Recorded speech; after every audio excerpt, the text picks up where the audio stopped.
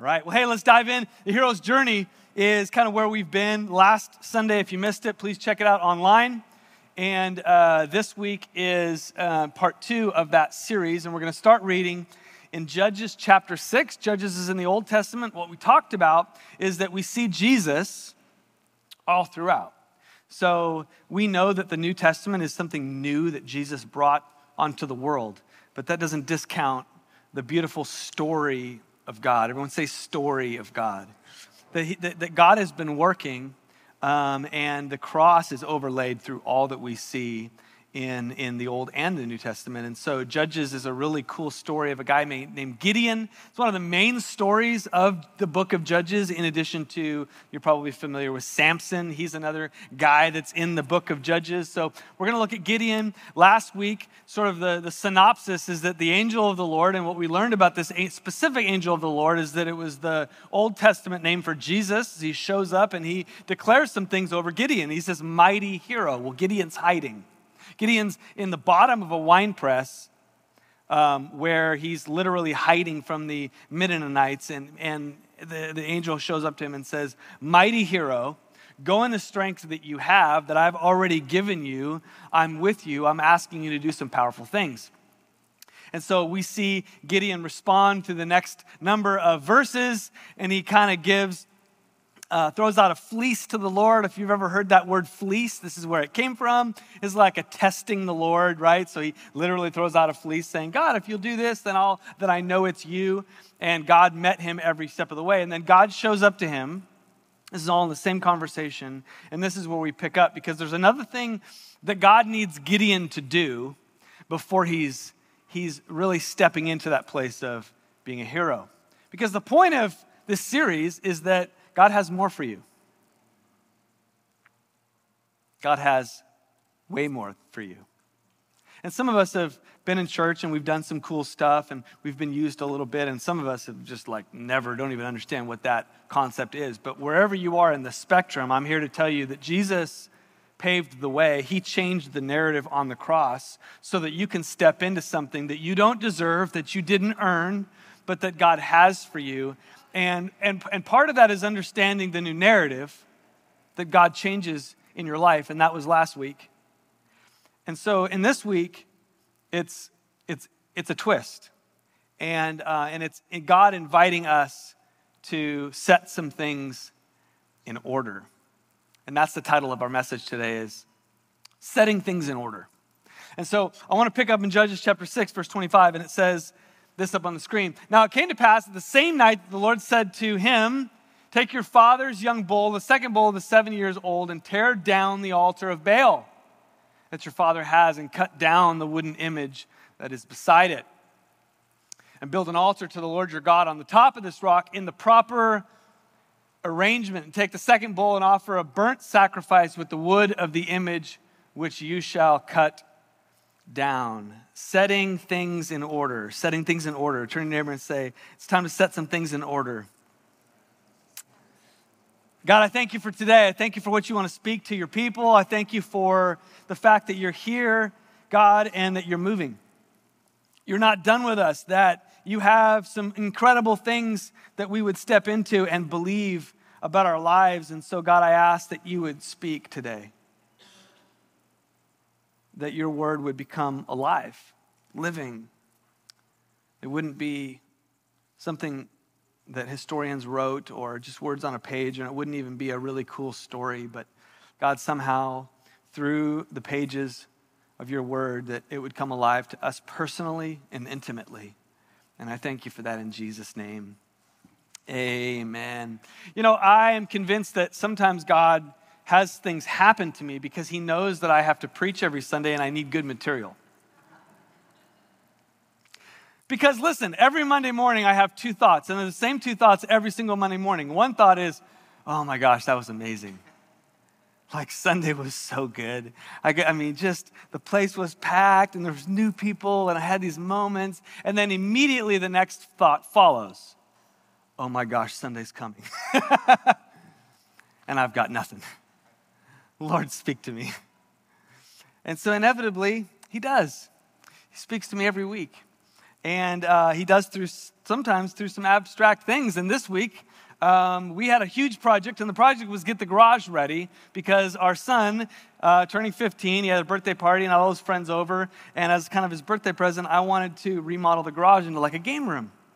So we had some couches and threw a TV on the wall and actually took some of the pallet wall from the last place and kind of built a pallet wall in our garage and created this really cool space. But in order to do that, I had to get rid of a lot of stuff. I had to take a couple runs to the dump. I had to organize shelving and all this stuff in my garage. And then I had a bunch of other stuff that I had nowhere for it to go because it can't feel like a garage. If it feels like a garage, the kids aren't going to want to be in it. So did all of that, and I had this big pile of stuff in the driveway, and so we ordered a shed. And this shed is 4 feet deep and 8 feet wide, and we ordered it on Amazon. Heather did, and it looks beautiful, and it's amazing, and it came in a box, and it got delivered. And so they're super heavy, and so I invited Alex over. I bribed him to come over. Bless his heart, he came over and helped me. And so, because he's a construction guy, and he has tools and all that stuff, and I'm not. So we bring this thing out the back, we unfold it, and immediately, as soon as we take a look, we're like, this is going to be really painful. This is not a simple deal here. So we started getting it out, and we realized that the first thing is to lay the foundation. So we laid these brackets, and again, there's like literally 1,000 screws, and there's holes that they already have. You drill in, and you make it all happen. So we had this foundation that we laid, and we realized that the holes didn't line up. Of course, the holes didn't line up. I think we got it from IKEA. I don't know, but it felt like it was IKEA. So, right? And so Alex is like, well, the holes don't line up, so we're going to have to drill holes. I'm like, all right, well, then drill them. He's like, well, but it's got to be square. I'm like, what are you even talking about? It's like, like the foundation, it's got to be square. Otherwise, it's not going to. I'm like, well, let's just do our best, right? He's like, do you have like one of those angle? I'm like, I'm a simple pastor. So anyway, we're eyeballing it. Like, I get up on the ledge, and I'm like looking, and he's like, dude, this is your shed. You let me know.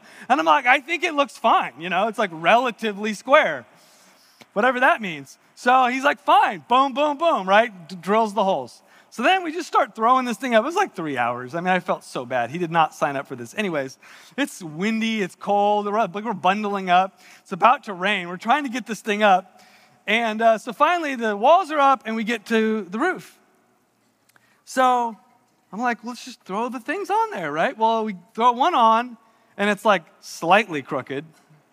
The next one on, it's really crooked, right? The walls had to literally bend the stuff to even get it to work.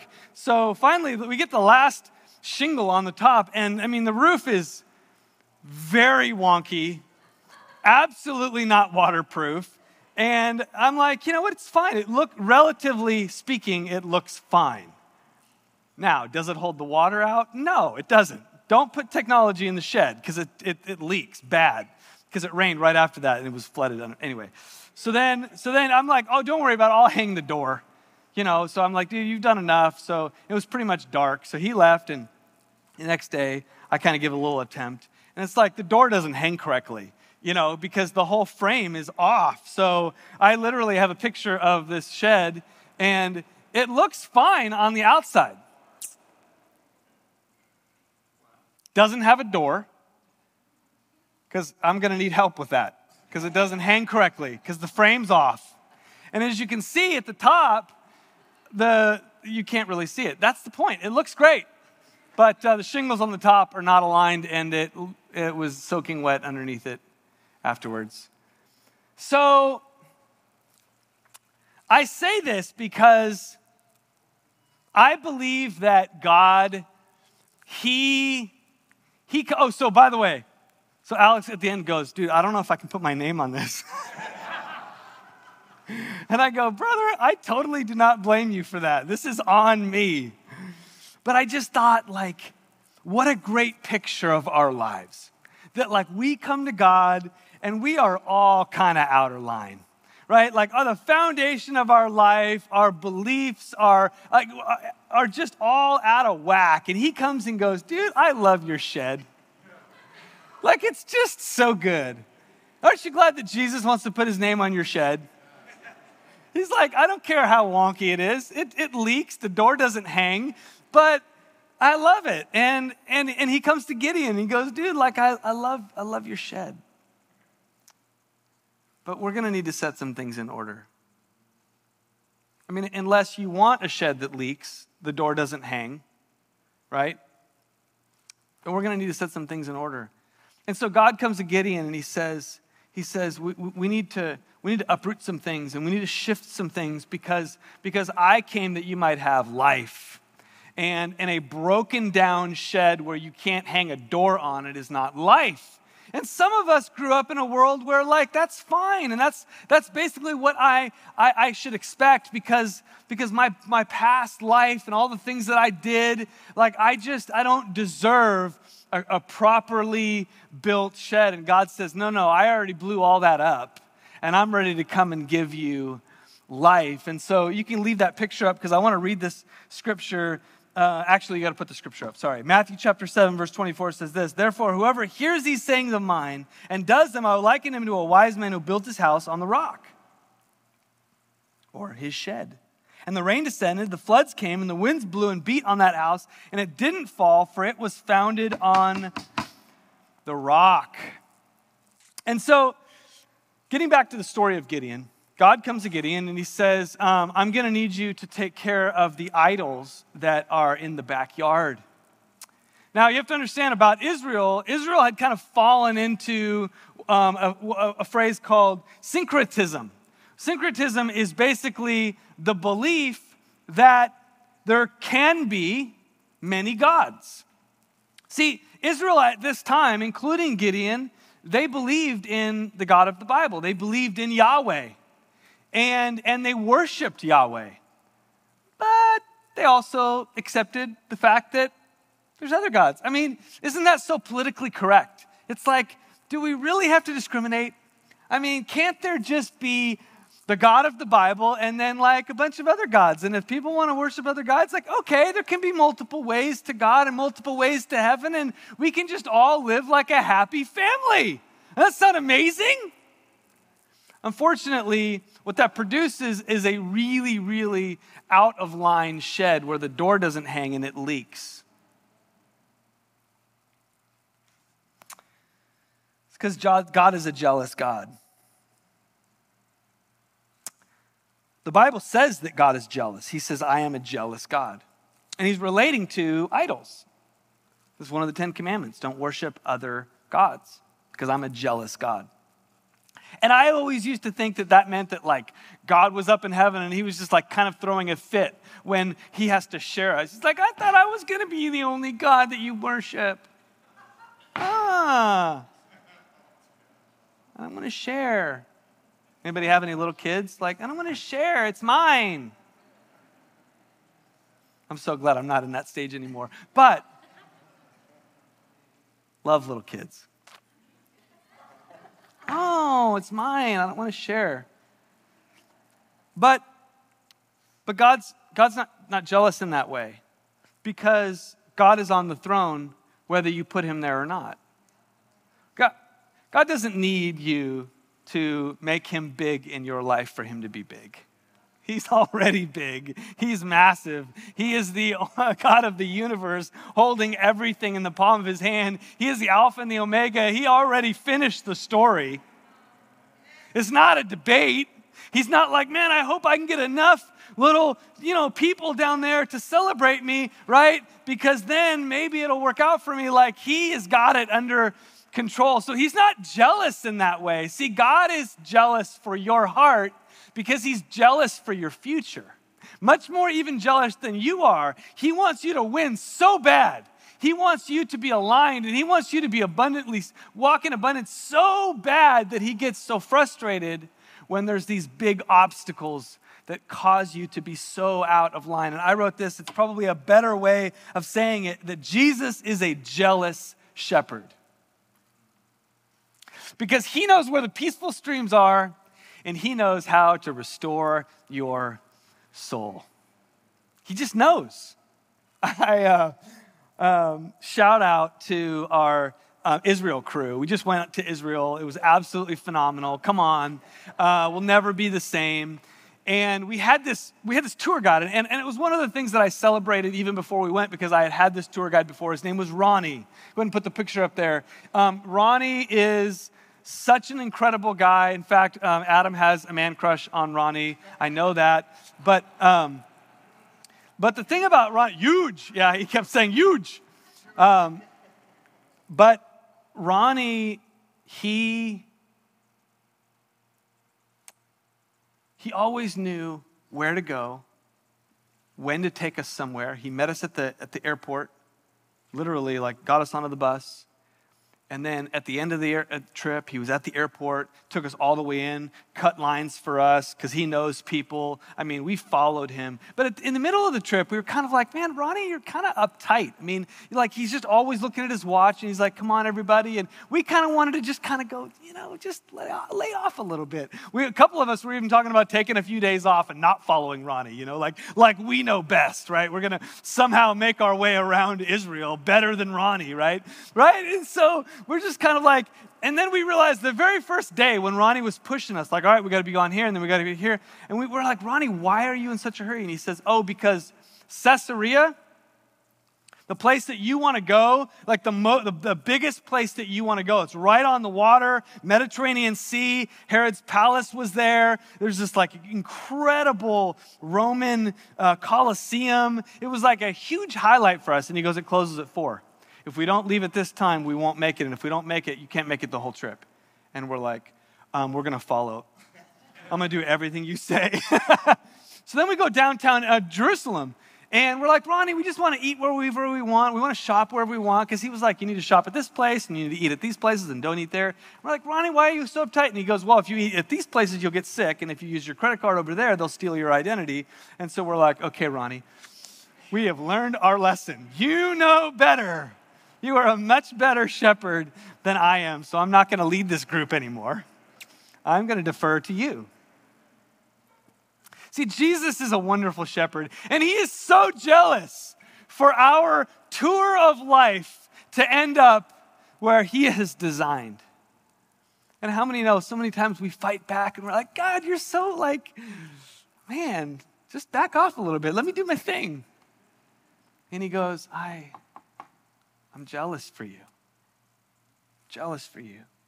John chapter 10, verse 11 says this, I am the good shepherd. The good shepherd lays down his life for the sheep. The hired hand is not the shepherd and does not own the sheep. So when he sees the wolf coming, he abandons the sheep and runs away. Can I tell you that the God of this world has a strategy, and I put it up there, to get you out of alignment in as many areas as he can so the blessing, power, and provision of heaven doesn't flow in your life.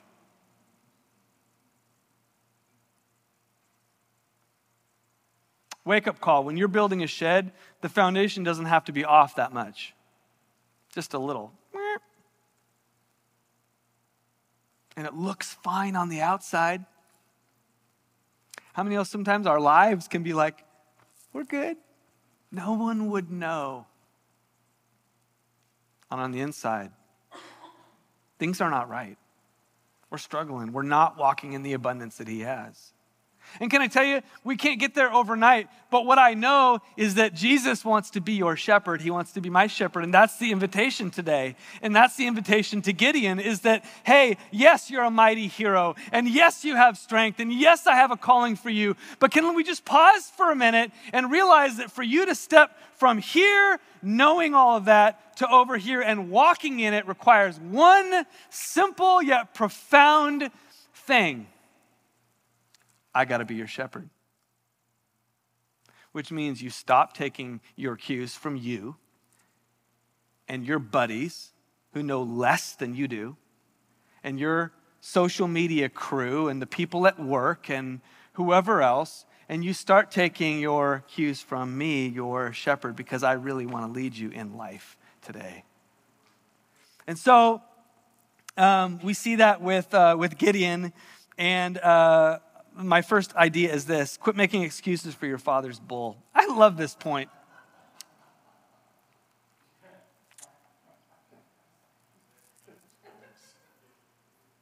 I just want to pause and just let us take it in. And it's such a great point. It says this: then the Lord said to him, take your father's young bull, the second of the 7-year-old, and tear down the altar of Baal that your father has. I love this picture. Gideon, you have an amazing destiny on your life. So I'm going to need you to stop making excuses why there's an altar, an idol to Baal in your backyard. Like, what are we doing? Well, here's the thing, God. It's my dad's. And I've talked to him about it. I mean, how many times did Gideon go to his dad like, Dad, really? We don't worship Baal. Why do you have a...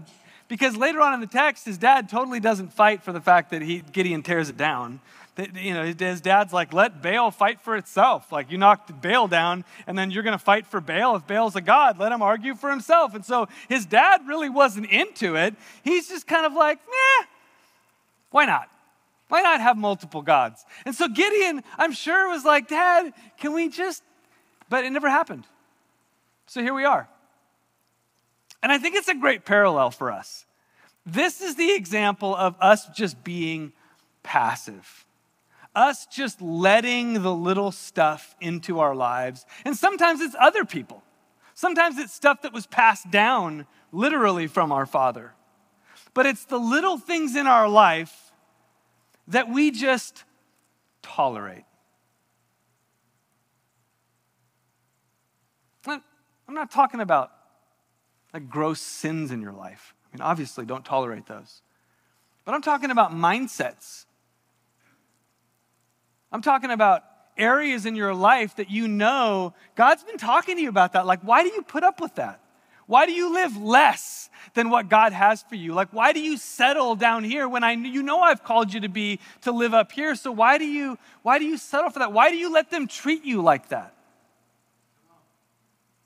Why do you nurse and rehearse the negative comments that people have said to you and you internalize and you believe them? Like, why have you settled for that? Well, I don't know. I talked to my dad about it and nothing happened. So I guess this is just sort of like, and he's like, dude, don't make excuses anymore for stuff that's clearly in your control. Take care of it. Go into the backyard, tear it down, build something new in its place. Quit tolerating it. Quit tolerating things that you know God's like, I've given you all the power. I've changed your identity. I've changed your narrative. You're a new person. I have a new path for you. So why are you going back and nursing and rehearsing all this stuff? Why do you still have all these like unforgiveness things? Like, listen, I get it. It doesn't happen overnight. But why are you just letting that stuff marinate? Like, are you ever in the shower? And this happens to me in the shower. That's why I said the shower. You ever in the shower and you're just like nursing and rehearsing a conversation that you know you'll never have with somebody, but in the shower, it's amazing. It's like a boom, boom, bam, right? You always have the right language for it, right? This is like perfect. And then you get out of the shower and you put your clothes on, you get ready for work, and you're like, I'm totally not going to have that conversation. But it was so good. And God's like, why are you dragging that stuff around? Like, that only affects you. That person they're totally free. They haven't given it a second thought. And this thing's dragging you through the mud for how many months? For how many years? Like, why are you making excuses for this garbage when God has set you free? And so it's time to set some things in order. And God comes to you and says, go in the strength that you have. You don't have to give the power anymore to those people in that situation. Listen, you can walk into a situation. I tell this to my kids all the time when they come home and complain about their friends at school. Not you, because you all are amazing. And I say, listen, kids, listen, Haley, listen, Caleb. Like, you're powerful enough to go to school and not let brat kids ruin your day. You don't have to be mean to them. You don't have to blow them off. You can treat them with kindness and go, no, you don't get power over my day. I have an awesome day. I got so many things to be thankful for. So quit making excuses. Quit living down to your circumstances, down to your past, down to your generational stuff. Like, draw a line and go, no, we're pulling that stuff down. It doesn't get to live in the backyard anymore. Next thing is this. It's time to build an altar. It's time to build an altar. Build an altar to the Lord at the top of the rock in the proper arrangement. In the proper arrangement. And take the second bull of the offering. And I love this. Take the second bull and offer a burnt sacrifice with the wood of the image which you shall cut down. Take the wood of the image that you tore down and use it to build the altar. I love that. Notice God says, build an altar with the proper alignment and build it on top of the wood. But you can't just tear it down. You got to replace it. So I want to talk about three things, really quick, three things that are really big for us in this area of where do we build an altar? Where do I build an altar? First place is this. Any area God is second. Can I just be your pastor for a minute?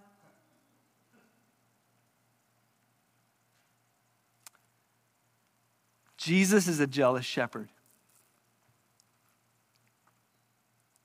He loves your shed, kinks and all. He has accepted your shed just the way it is. He has put his name on it. He loves it. And then he invites you to take a journey to not be broken anymore. And I think that sometimes for us, we go, God, I thank you so much for accepting me and for putting your name on my shed and just showering me with like, I'm loved and I'm cared for and I'm accepted. But then we're like unwilling to follow the tour guide. And then we're like, my shed's still broken. What's the deal, God? It didn't work. Christianity didn't work. The church used me. And God's like, I really want to be your shepherd. I want to lead you and guide you into this incredible life. And the first step is to say, I'm first. I'm first. And so we build an altar there. So can I tell you what that looks like for me? As for me and my house, we will serve the Lord. And so I take an opportunity to build an altar in my home. Heather and I, we serve the Lord. So he's first. So he's first in the area of like what we do on Sunday. Now I'm preaching the choir because y'all come every week. But listen, if our kids got into sports and they had a game every Sunday night, guess who's not playing on that sports team? Our kids. Because we go to church on Sunday. Now I get it. Like in this day and age, that sounds crazy, but I don't know. I'm just putting God first in my life. Now listen, I'm not making a case that you have to be at church every single Sunday. Like that's not what it means to put God first. It just means that you've made it a priority. That this is a big rock in my jar, right? It's like, no, this is something that goes in first. And then, you know the analogy, you got the rocks and then the sand that fills the jar. If you put the sand in of all the little stuff, guess what rock's not making it in? And so we just say, listen, this is something that matters to us because putting God first and teaching our kids and modeling this stuff for our kids is a game changer in life. Can I tell you another place that we build an altar as it relates to putting God first? Giving. Ooh. Can I just talk about giving for a minute? Listen, we don't pass the plate here. I have no idea who gives what. I love that. I don't talk about it very much. Like my church council gets on to me because we hardly ever think it's like a secret how to give here, right? Because my heart is that no one would ever feel like we want something from you or that God wants something from you. It's not it. God's blessed this church. God's a jealous shepherd, and he knows what it's like to have money be your God or your master. Jesus says this. You can't have two masters. The God of Mammon, which is a real God, by the way, it's a spirit that's driven by money, or the God of the Bible that says, no, actually, God's my provider. And so I believe that I have more in my bank account when I give to the house of the Lord. So we build an altar when it comes to tithing. Can I just tell you that though tithing means 10%, can I tell you what matters more to God than the percentage? The priority. Listen, start at 2%. I don't care what it is, but the point is, write it down, build an altar, sit down with your spouse and your family and go, you know what? This is what we're going to do. And then every month when you do your finances, it can't be last. Because that's called leftovers.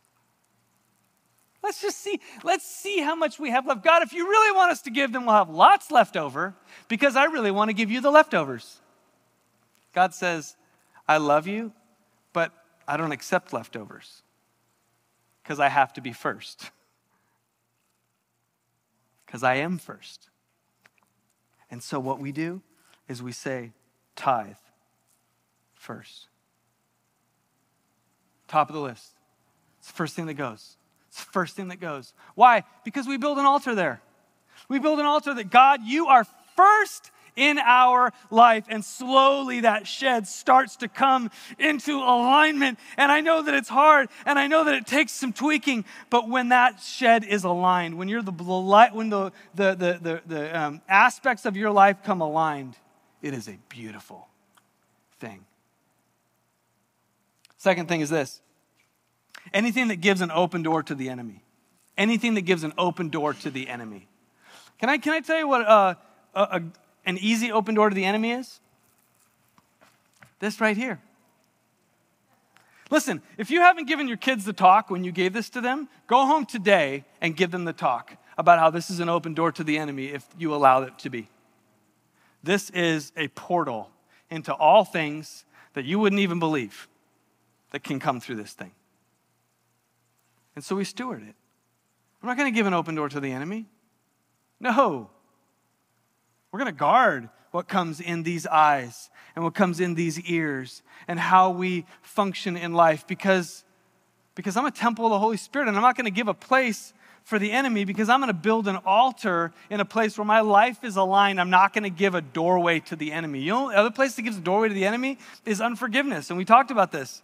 Oh my gosh, unforgiveness is the fertile soil for the enemy to just keep lying to you and keep you stuck. And so we build an altar there to say, I'm not going to give any room for the enemy. And the last one is any area we have made accommodations for self. Can I tell you that power is in resurrection? If Jesus didn't, listen, we went to the empty tomb. I told you this. He's not there. And if he were there, then this whole thing would be for naught because it's not about the cross. It's about the empty tomb. The power is in resurrection, right? And so we go to the cross and we are crucified with Christ and we raise to him to newness of life, which means that any area of our life where we have given into, you know what, this is what I deserve. That's what the world preaches. This is what I deserve. I'm going to get mine. People better treat me this way. Listen, Christians should be the hardest people in the world to get offended. You can't offend me. Why? Because I'm on the cross. That's why my life is buried with Christ. And so you can't offend me. Listen, I get to love unconditionally, and my feelings come second because this is where the power is. This is where the power is in Christ, is that we walk unoffended. And so we start at home. I love the fact that God went to Gideon and said, you start at home. So we start at home. What does it look like at home? Well, it looks like right here, marriage with our kids. We lay down self and we say, no, I'm here to serve. I'm here to give my life away. I'm here to be second. I'm here to give him glory and be second. This is an area where we build an altar and say, you know what? My life is not my own. How many of you know that marriage is the best tool to crucify the flesh. It's the best tool. How many of you know two really selfish people that got married and it worked out really well? Anybody know those people? I'd love to meet them.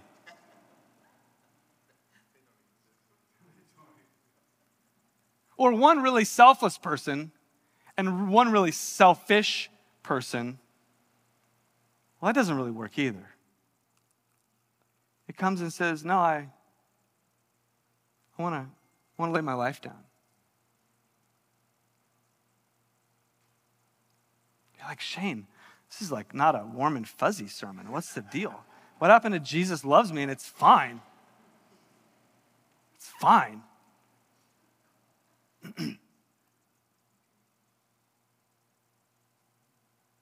God wants to lead us into his abundance.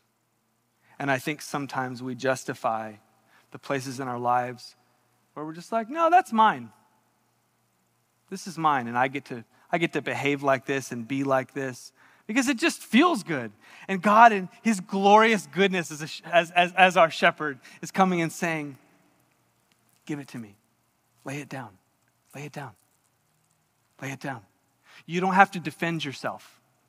Can I just speak that to you? You don't have to defend yourself. Because going low, serving others, not protecting us and getting ours feels weak. It's like, what if somebody takes advantage of me? Can I tell you, God is your defender?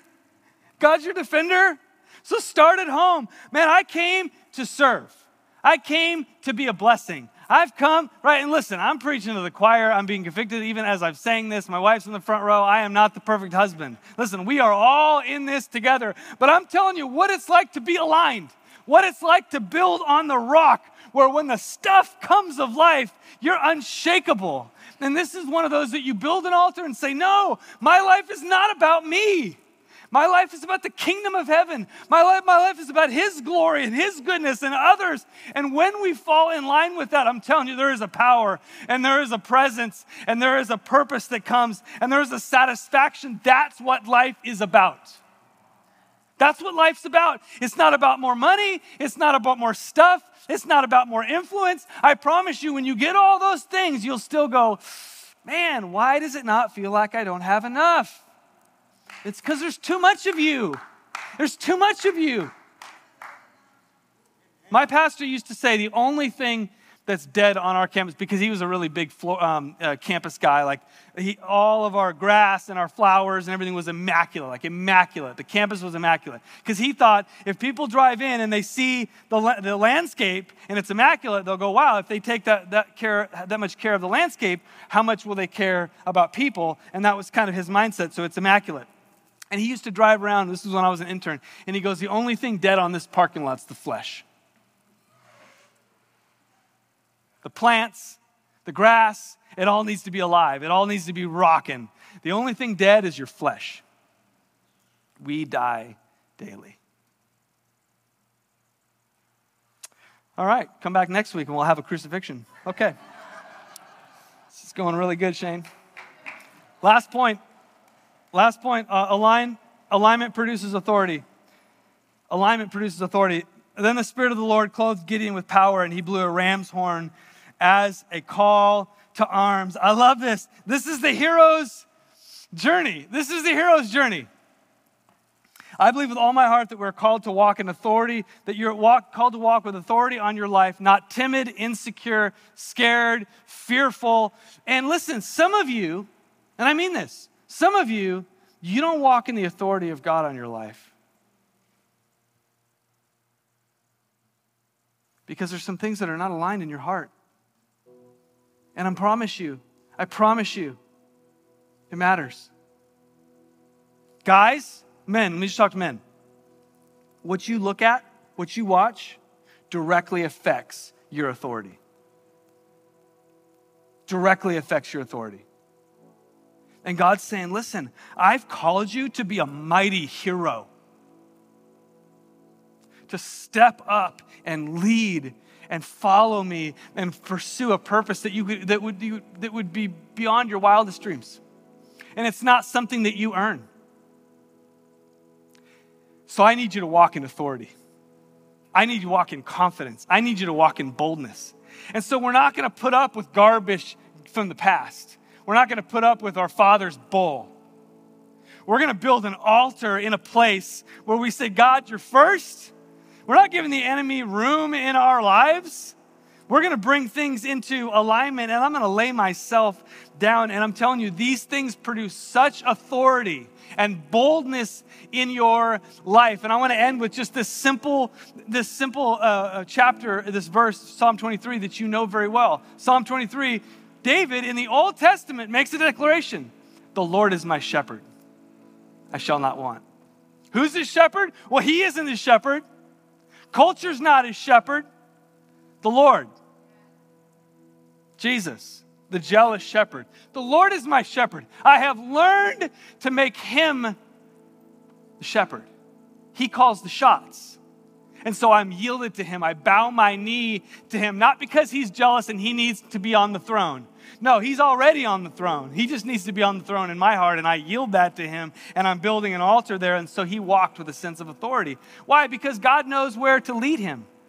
You lead me to peaceful streams.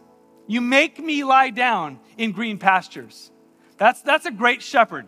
It's like, come here. We're going green pastures. Now lie down. No, seriously. No, I'm just kidding. Listen, but you see that language. He makes me lie down. It's like Ronnie. Like, you guys, we got to leave now, otherwise we're not going to make it. And if you eat over there, you're going to get sick, and these people are going to steal your identity, so don't use your credit card. He's not messing around. And sometimes your shepherd comes to you and goes, you got to trust me. I know what's best for you. I want to lead you. This isn't about performance. It's not about religion. It's not about checking the boxes. It's not some guilt thing of like, you better behave. You better be better. No, he's just like, listen, I've created such an incredible pathway for you to walk in authority, to walk in boldness and confidence without fear and guilt and shame like an army. The Bible says that the righteous rise up are bold as lions. Bold as a lion. And so David says, even though I walk through the shadow of death, I am not afraid. I will fear no evil. That's boldness. That's confidence. Why? Because you're with me. My shepherd's with me. Not just Jesus. Not Jesus with sandals and long flowing hair. And he's like, what's up, my buddy? No, he's my shepherd. He's gone before me. I know his name. He knows my name. He's called me out. He's gone before me. This is my shepherd. That's my shepherd. And then he anoints my head with oil. My cup runs over. Surely goodness and mercy will follow me. It doesn't matter what my bank account says. It doesn't matter what people say to me at work. It doesn't matter what school is like. Surely goodness and mercy will follow me. That's an authority. That's a boldness, talking from a place of somebody knowing what it's like to have a shepherd lead them. Who's leading you? Who's leading your life? Who's making the choices in your life? Are we yielded to him? Are we saying, God, I'm yielded to you? I'm sorry, Lord. Sorry for kicking and screaming. Sorry for thinking that, wow, I just justify this stuff. And wow, it's not so bad. It's not a big deal. And I just like, you love me. And God's like, I do love you. I love everything about you. And I'm trying to lead you, so don't stay here. I'm leading you out. Will you bow your heads with me? Father God, I thank you for today and all that you're doing at Heart Church. I thank you for the way that you are inviting us to make you our shepherd. I pray for places in our lives where, Lord, we've just put up with garbage, junk from the past, things that weigh us down, doubts and insecurities about our lives. And Lord, we hear you inviting us to build an altar. Holy Spirit, would you speak to us in places where we need to build an altar? Church, I just want you to think right now, what's a place I need to build an altar? God, I realize that I haven't honored you in that place, and I've given place for the enemy, justified things. And God, I've given in to the old narrative about my life. I'm going to build an altar. I'm going to respond to the way that you're calling me up. God, and I thank you that the result is that I walk with a sense of authority on my life. And we give you praise for that. In Jesus' name, amen. Amen. God bless you.